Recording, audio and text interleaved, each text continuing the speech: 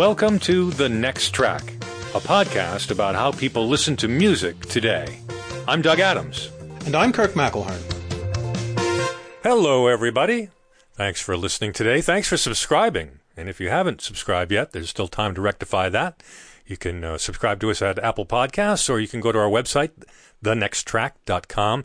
Also, be sure to follow us on Twitter at NextTrackCast.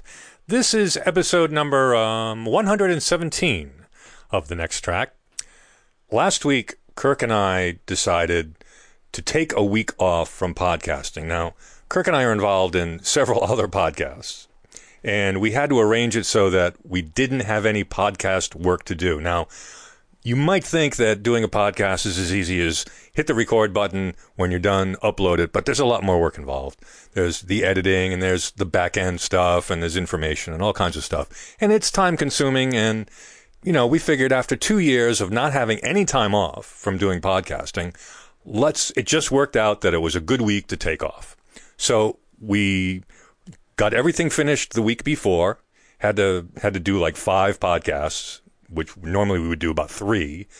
And so we had last week off. We didn't see each other. We didn't talk to each other. We did our own things, things that you do on vacation. And that's what we thought we'd talk about. Now, we're just back from vacation. How would you feel first day back from vacation? It's like when I was a kid, I used to have school anxiety on Sunday nights. That's sort of dreadful. Oh, the weekend's over. I got to go back to school. Got to go back to work tomorrow. I used to have that, and that's kind of how I had what I had last night was this sort of school anxiety. It's like, oh, I'm off of vacation. I'm back. I've got to do the podcast. I've got to do some stuff because that's when we record the show is on Monday. Anyway, I've said too much already, and I'm got to relax. So, welcome back from vacation. Thanks, Doug. It was an interesting vacation, and it was a vacation for more than just podcasts because both of us have other work that we do. It was, well, I wouldn't call it a vacation. It was a staycation for me. You went away for one weekend. Yeah. I just wanted to take a week off and not have anything to do. And I managed to do that. As you said, we did all the podcasts in advance and scheduled things for release. And on the other podcast that I co-host that you edit, Photoactive, my co-host Jeff Carlson took care of doing the show notes and publishing and all that. So it worked out quite well. But what we thought we would talk about is what we did involving music during that week. Did we do anything involving music? You went on a weekend trip, didn't you? So you had plenty of time to listen to music. I did, and my wife granted me the kindness of allowing me to listen to my music while we were driving because I was doing the bulk of the driving. We drove about 4 hours away to some relatives up in Vermont who we like to spend time with. And so I got to listen to my music. She was reading on the way up. Took 4 hours to get up there. We had a great time. Really enjoyed listening to my Doug Adams radio station on Apple Music, which has worked out very well. So we get to our destination, and this is a cousin of my wife and her husband. Very nice people, about our age, a little younger than us, and they have a beautiful house in the middle of nowhere in Vermont. It's really a wonderful, very wonderful looking place. The thing that surprised me about their house, though, is they had no music. They don't listen to music. They watch movies. They play games. They're really big on World of Warcraft, and they're really excited about that stuff. But they don't have any music in their house. In fact, one of the things I noticed in their living room, I noticed out of the corner of one eye, they had a Bose speaker up on a bookcase. And I kept looking for the pair, and I couldn't find another speaker. They just had this one speaker, which I guess they just used for music whenever they did listen to music. Is it one of those curved Bose speakers? It's essentially a stereo unit. Yeah. And what they did have, though, was a very large television screen. And when they watched movies or played games on this television, they used the television speakers. They didn't have external speakers. They didn't even have a sound bar. No, they didn't even have a sound bar. I had heard that people exist who listen, who watch movies using just the speakers in the television. And the speakers sounded fine. I mean, they were obviously built in such a way that they were supposed to sound big, and they did. But the surprising thing was we were up there for a full weekend, and the only music I heard was some snippet of an AC/DC song on some video game that someone was sampling. And that was about it. And that was very strange to be in a place with no music. It was quite peaceful, and I didn't feel like I was missing anything. But later on, I thought that it was very strange not to have music on all the time, which is a weird thing for me anyway. I like to have music on because I also, besides my Sunday night anxiety, school anxiety, I also have dead air anxiety from being in radio. From being in radio, yeah. So when there's no sound in the background, I have this low-level dreadfulness, this anxiety. Are we on the air? Are we on the air? So yeah, see, I'm not like that. I don't need to listen to music all the time. It depends on the work that I do, because very often music helps me work. I mean, the driving rhythm of a 1972 Grateful Dead concert helps me when I'm writing an article and I've got a deadline or it's something I need to think about. Sometimes the louder the music, the more I can think about something. That's funny that you say that, because I do a lot of audio editing, so I can't really listen to music while I'm editing audio. It just doesn't work. But one of the things I did do last week was I also develop Apple scripts and applications. And so I took the opportunity to really spend a good chunk of time looking at some apps and things like that. And I did have the opportunity to listen to music while I did that. And you're absolutely right. And I never believed this before, but with the music on, the pace of the day went quicker. Now that's an unusual experience for me, because like I said, I usually edit audio and I can't listen to music. There's a certain momentum that music can bring. Sometimes I want that music to be somewhat rapid, like, a truckin' jam from 1972. Sometimes I want it to be more lyrical, like some jazz piano, when I'm thinking in a different way. And I often find myself choosing the music I'm listening to match the type of thinking I'm doing. It has a mental thing for me. I might listen to I'm not a big fan of serial atonal music, but every once in a while I will listen to some, slightly spicy type music when I'm thinking about something a bit strange and I want to think out of the box. Other times, maybe a Mahler symphony, when I want the grandeur of something to carry me away. So I do often think of music as a soundtrack in that sort of way. But last week, I barely listened to music. I did a lot of reading, and let me recommend a couple of books for those who care. We should do a podcast about books, but that's another story. I reread 2 novels by Richard Russo, one of my favorite authors. The first one is Nobody's Fool, which I think I had read 4 times. It was written in the late 1980s. And then a year or 2 ago, he wrote a sequel to it called Anybody's Fool. And Nobody's Fool is probably my favorite contemporary American novel. I read both of them in 3 days. They're fairly long. Wonderful stories, links in the show notes, and also a link to the movie of Nobody's Fool with Paul Newman, which actually quite well crystallizes what's a long novel, about 500 pages, in less than 2 hours. It takes the main elements of the plot, does so very well. Russo himself wrote the screenplay, so it was well done. The other thing I read and listened to was Anthony Pohl's Dance to the Music of Time. This is a 12-novel sequence that Pohl wrote from sometime in the 30s through the 1960s. Each novel itself is kind of short. They're like 200 pages. They're not long novels. And I had read the first, 4 or 5. And so I've read another 4 or 5 in the past few days. And I've alternated between reading them on Kindle and listening to the audiobook version narrated by Simon Vance, who's been a guest on this show, who does an extraordinary job of narrating these audiobooks. So that's what I did last week. Now, I did a lot of my reading in the early days of last week in the garden. The weather was nice. It was, mid 70s, not quite 80, but then we've been having this heat wave here for 6 weeks. Then the temperature went up into the 80s. I hate hot weather. But when I'm sitting outside in the garden reading, I don't want music because I have the music of the birds. I have the music of the breezes. We have quite a lot of wildlife in our garden. We have dozens of species of birds, from robins and tits to buzzards flying over and whistling, and 2 cats, of course. And I just find that I just don't need music when I'm in that sort of natural environment. Well, I don't do outside very well anymore.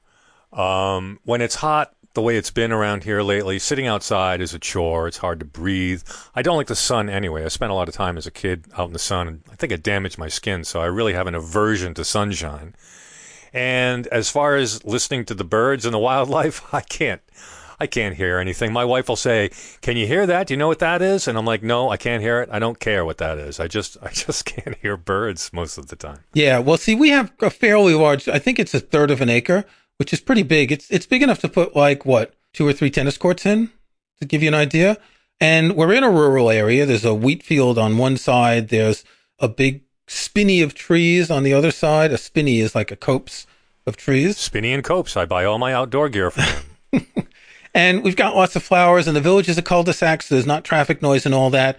And every once in a while, a deer comes through the garden. There's pheasants that live over in the spinney. So, there is a lot of wildlife. One thing I did notice, and you and I were talking non-recording several weeks ago about our hearing as we get old, about how our hearing is degrading. Yeah.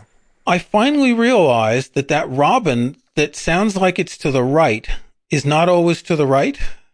In other words, robins tweet at a frequency that I can't hear out of my left ear.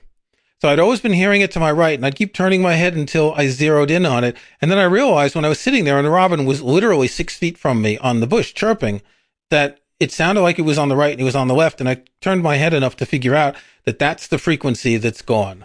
I get that a lot. You lose your ability to, that stereo effect that your brain can't place where the sound is because you're missing the frequency delay in one of the ears. In my research, it looks like the European robin is around the 4,000 hertz range. And I know from an audio test years back that that's about where my hearing has a dip. And this is like the very high end of a guitar. That bit when you get down right near the body of the guitar, you're wailing really high. Unfortunately for me, it's the upper frequencies of my wife's voice. And so you can imagine. Yes. So, I'm constantly saying what? You Douglas, hear about... you're not listening to me. Yes, and it's like I am, but I can't quite figure out that mud of verbiage you just spewed. I can't figure out what you're saying. So, it's a problem.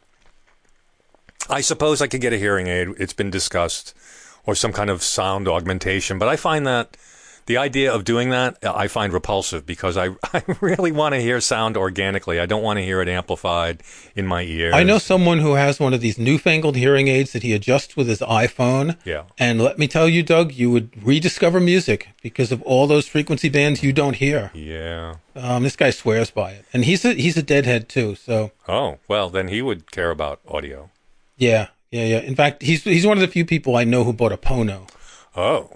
Remember the Pono? Yes, I do. So last week I saw an announcement for a new box set of music, and that made me think a little bit about listening. I'll link to an article on my website. There is a box set coming out from Deutsche Grammophon. Well, technically from Universal Music, which is Deutsche Grammophon Decca Phillips. It is called Bach 333. It's something to do with Bach, who would have been 333 years old, but it has also to do with the Trinity. Bach wrote a lot of religious music, so the 3 3s are like a numerical thing. I would say it's actually just that they didn't have any other big box sets, and they had to come up with a gimmick to be able to release a new Bach box set. 3 3s looks nice too.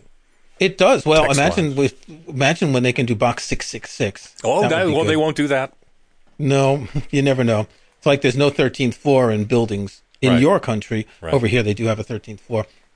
Anyway, here's what I was thinking. The biggest box set ever, at least dedicated to a composer, was the Mozart 225 a couple of years ago.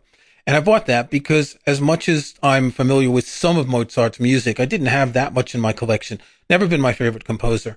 But what I found when listening to the music and going through a couple CDs at a time is that this is a different way of music. It's a sort of defiance of the musical landscape that depends on streaming. It's a kind of a rebellion in a way. To sit down. You mean listening to physical media? Well, not just listening to physical media, but listening to a part of a whole that is, I think it's 220 CDs. It's broken down into chamber instrumental, orchestral, and opera music, and it's chronological. And you can either go through and look for something specific, or you can choose a CD at random.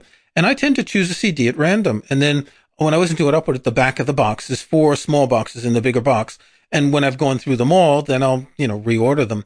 But it's so different than trying to find something on a streaming service, because one day last week I was up in the bedroom in the evening listening, and I wanted to listen to some Schubert. And how do you find some Schubert piano music on Apple Music? Well, you don't. You really don't. It's too hard. If you search for Schubert piano, you'll get 20 or 30 hits, whereas there are literally hundreds of them. So I thought, okay, which pianist would I like to hear? Andras Schiff found his ECM recording, link in the show notes, of a bunch of Schubert that he did a few years ago, and I listened to that. But the thing about classical music on streaming services is that you either get lucky because the magic flute that you can find is one that might be good, whereas there are 150 versions of it, and you might want to find a specific singer, but you can't find that information anyway on Apple Music, at least not easily, at least not on an iPhone. On the other hand, having the CDs, and even if I was listening to them sort of at random, was a different kind of experience. I had no expectation of what I was going to listen to. Okay, I'll admit that when I saw the Glass Harmonica was on a CD, I'd put that one aside and I'd go on to something else. Glass Harmonica is a pretty boring instrument. But I thought that I would get the Bach set for the same reason. Now, I have all of Bach's works on CD, many of them in multiple versions. I have been a Bach lover since I discovered classical music. I have a lot of the recordings that are in this, and this is a 222 CD set. Sorry, I said the Mozart was 220. It was really, I think, just 200. So the Bach is 222 CDs, 280 hours. And here's what's interesting. Now, I've never seen this done before on a classical Bach set. There are some works, let's take, for example, the St. Matthew's Passion or the cello suites. There are multiple versions of these works. And for some of the recordings of the cello suites, there is, for example, 2 CDs with the cello suites played by 6 different cellists. So you've got one, probably Pau Casals, and then one more modern one, but then you've got another one playing one suite by each of 6 different cellists who each are maybe worth noticing for some reason or another, but not worth having 6 more versions of the cello suites. And a lot of the CDs on this, like the violin and harpsichord sonatas, are by 2 or 3 different pairs of people, and certain of the piano works are presented like this as well.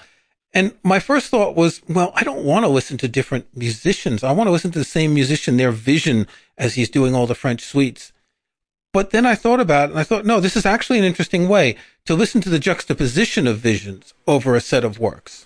Is the music that's on the CDs stuff that's in their catalog? This stuff wasn't recorded specifically for this collection. This is stuff that they culled the back catalog for and said, oh, look, we can create an entire Bach collection.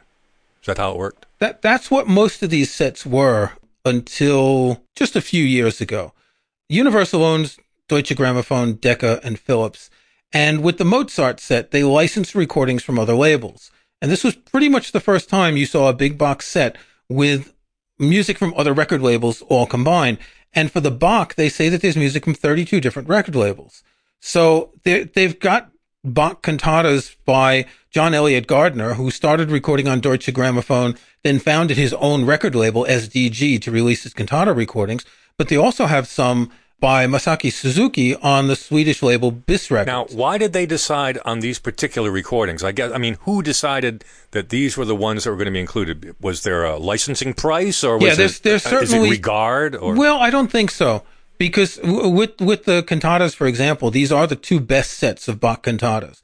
So for those who aren't familiar with them, I think this is a good way to expose them to 2 different styles of performing, 2 different styles of recording. The Gardners were recorded live and the Suzukis were recorded in the studio.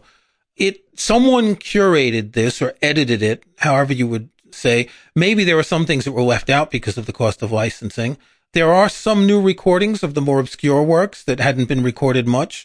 If you follow the links in my article on my website, you can download PDFs of the booklets for the whole set. So you can see what's in it, who the performers are, when they were recorded, etc. And some of them are new recordings. That's nice. That's nice that they make that available. Yeah, well, that's probably the first time I've seen that for a big box set. That ought to be standard operating procedure. It should be standard, yeah. So I think it's an interesting approach. And while it's quite expensive, when I wrote the article, it was listed on Amazon at, I think, £519. It's since dropped to $416. And, Amazon has that pre-order price guarantee. So I've ordered one, waiting to see if it drops more to like £300. I paid about $300 for the Mozart, which is expensive, but for nearly 200 CDs, it's not that much. So now when you want to hear anything by Bach, you've got the entire collection there, and you can just go, I want to listen to the Brandenburg Concerto No. 2, and this is the definitive version. Well, there is no definitive version. See, that's what's interesting. What I'm getting at. Their approach is that, yes, okay, here's 2 sets of the Brandenburgs that we would call definitive, but here's some other versions of the individual concertos, so you can hear different performances. The thing I'm trying to get to is you mentioned the difference between streaming and the physical media. Now, you've got a collection of the Bach.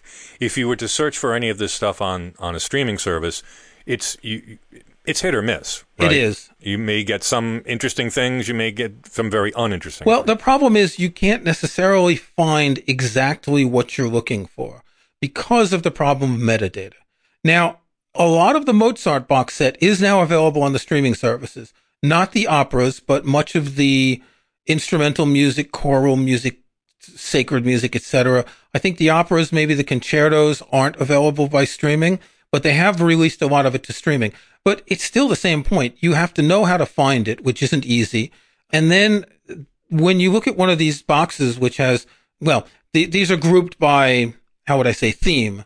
So sacred music is maybe 20 CDs worth.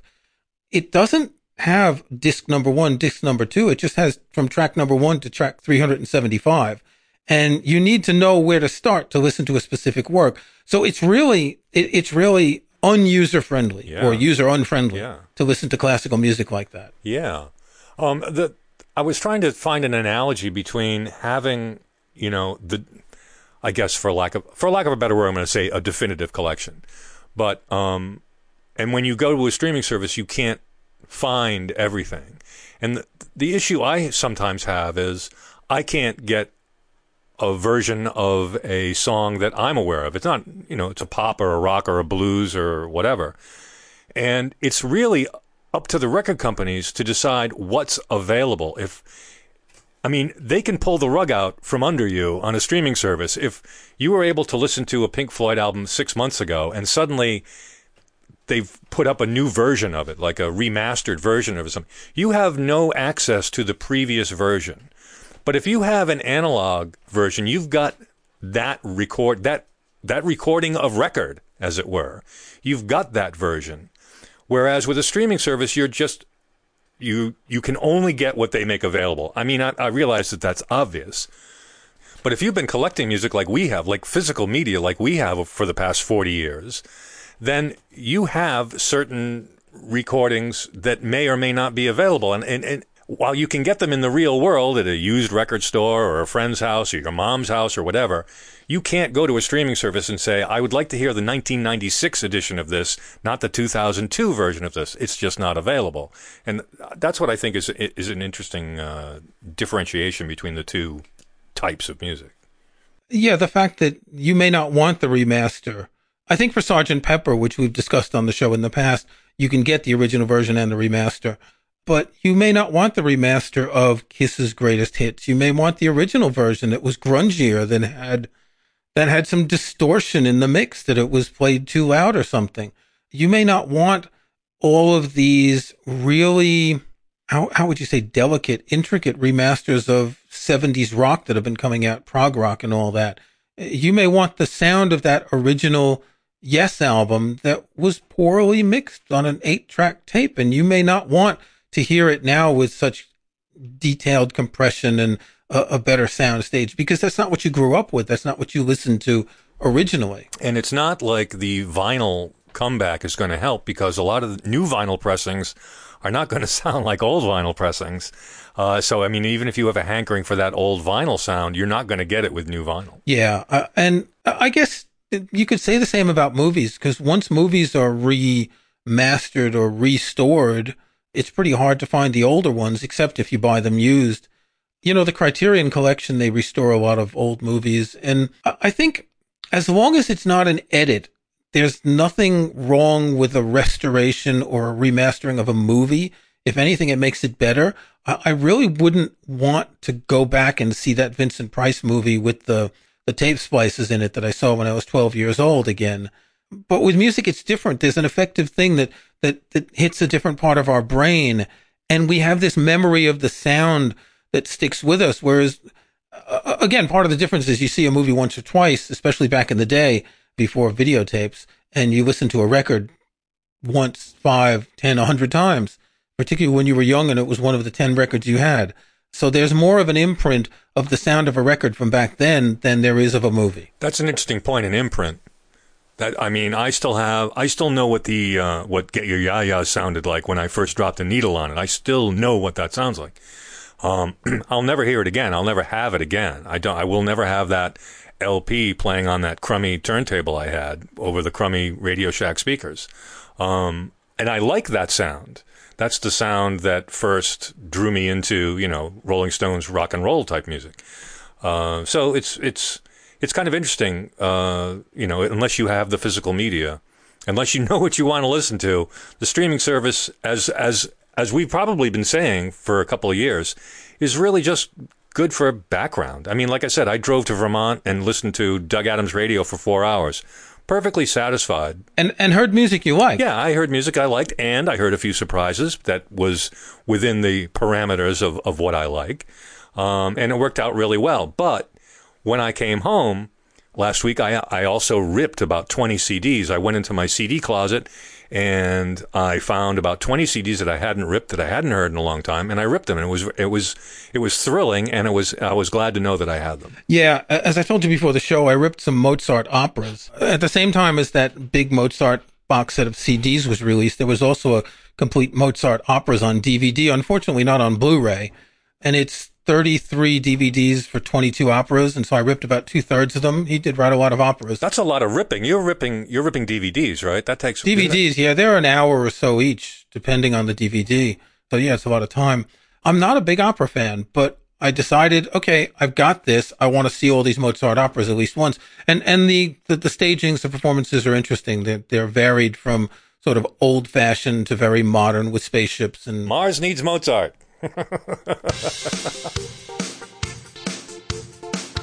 It is now time for us to present our next tracks. Kirk, what are you going to be listening to? So for my next track, since I haven't listened to a lot of music, I'm going to recommend this 2 CD set of Andras Schiff playing Schubert on an 1820 forte piano. Now, if you're not familiar with classical music and original instruments, it's a thing to play music on the original instruments. It's a thing to play Bach on the harpsichord or the clavichord. It's a thing to play Schubert, Beethoven, other pianists on the forte piano, which is the precursor to the modern piano. The difference is that it uses leather hammers instead of felt hammers. The sound is more diffused. The decay is much quicker. You don't have the same resonance that you do with a modern piano. And I'm pretty sure there's no pedals. I'm not a specialist on this. This is a wonderful set of 2 CDs on ECM, 2.5 hours. It's got the 6 moments musicaux, the 4 impromptus, D935, and 2 of the piano sonatas, the D894 and the D960, the latter, which is Schubert's last. Schiff is an extraordinary pianist, but in particular, it's listening to this on this old piano, which is the piano that Schubert played on, or the same type of piano, not necessarily the same exact one. This is how the music sounded in Schubert's day. Before concert venues were bigger and instruments needed to be made in such a way to fill those venues, and we got all the louder instruments that we have now, string instruments with metal strings instead of gut, which are louder, the modern piano, modern brass instruments, etc. There's a certain intimacy in this music. So I'll link to my review of this from a couple years ago and listen to some of this on an old piano. Doug, what have you discovered this week? Well, I mentioned that I had ripped some CDs of some stuff that I hadn't heard in a while, and one of the albums that I ripped was by a band called BR549. Now, BR549 is an alt-country band that was really big in the 90s. They put out I think they've put out 4 or 5 albums and a couple of EPs. They were nominated for Grammy Awards. They were highly critically acclaimed, did a lot of touring, but they went through a lot of personnel changes. I guess there were some musical differences with the guys in the band, and eventually they just stopped playing together. All of the guys in the band are doing something with music now. They're just not doing it together. So they were only really around for about 4 or 5 years. The record I'm going to recommend is an EP called Bonus Beats. Now, it's only 6 songs, but I think it's highly representative of the sound that they did over all the albums. Now, I was able to find all their albums and the EPs on Apple Music, but It also looks like some compilation and live albums have been put out since they've retired, so you may want to check those out too. But if you like country music without the twang and taken a little more seriously, but with a great retro sound, then check this out. BR549, Bonus Beats, is my next track. This has been The Next Track, a podcast about how people listen to music today. You can find show notes and links to some of the things we talked about in this and other episodes at thenexttrack.com. There's also a contact form there you can use to send us comments. If you like the show, we hope you'll subscribe in iTunes or your favorite podcast app. And please think about giving us a review or rating. We'd appreciate that. I'm Doug Adams, and for Kirk McElhearn, thanks for listening. We'll talk to you next time.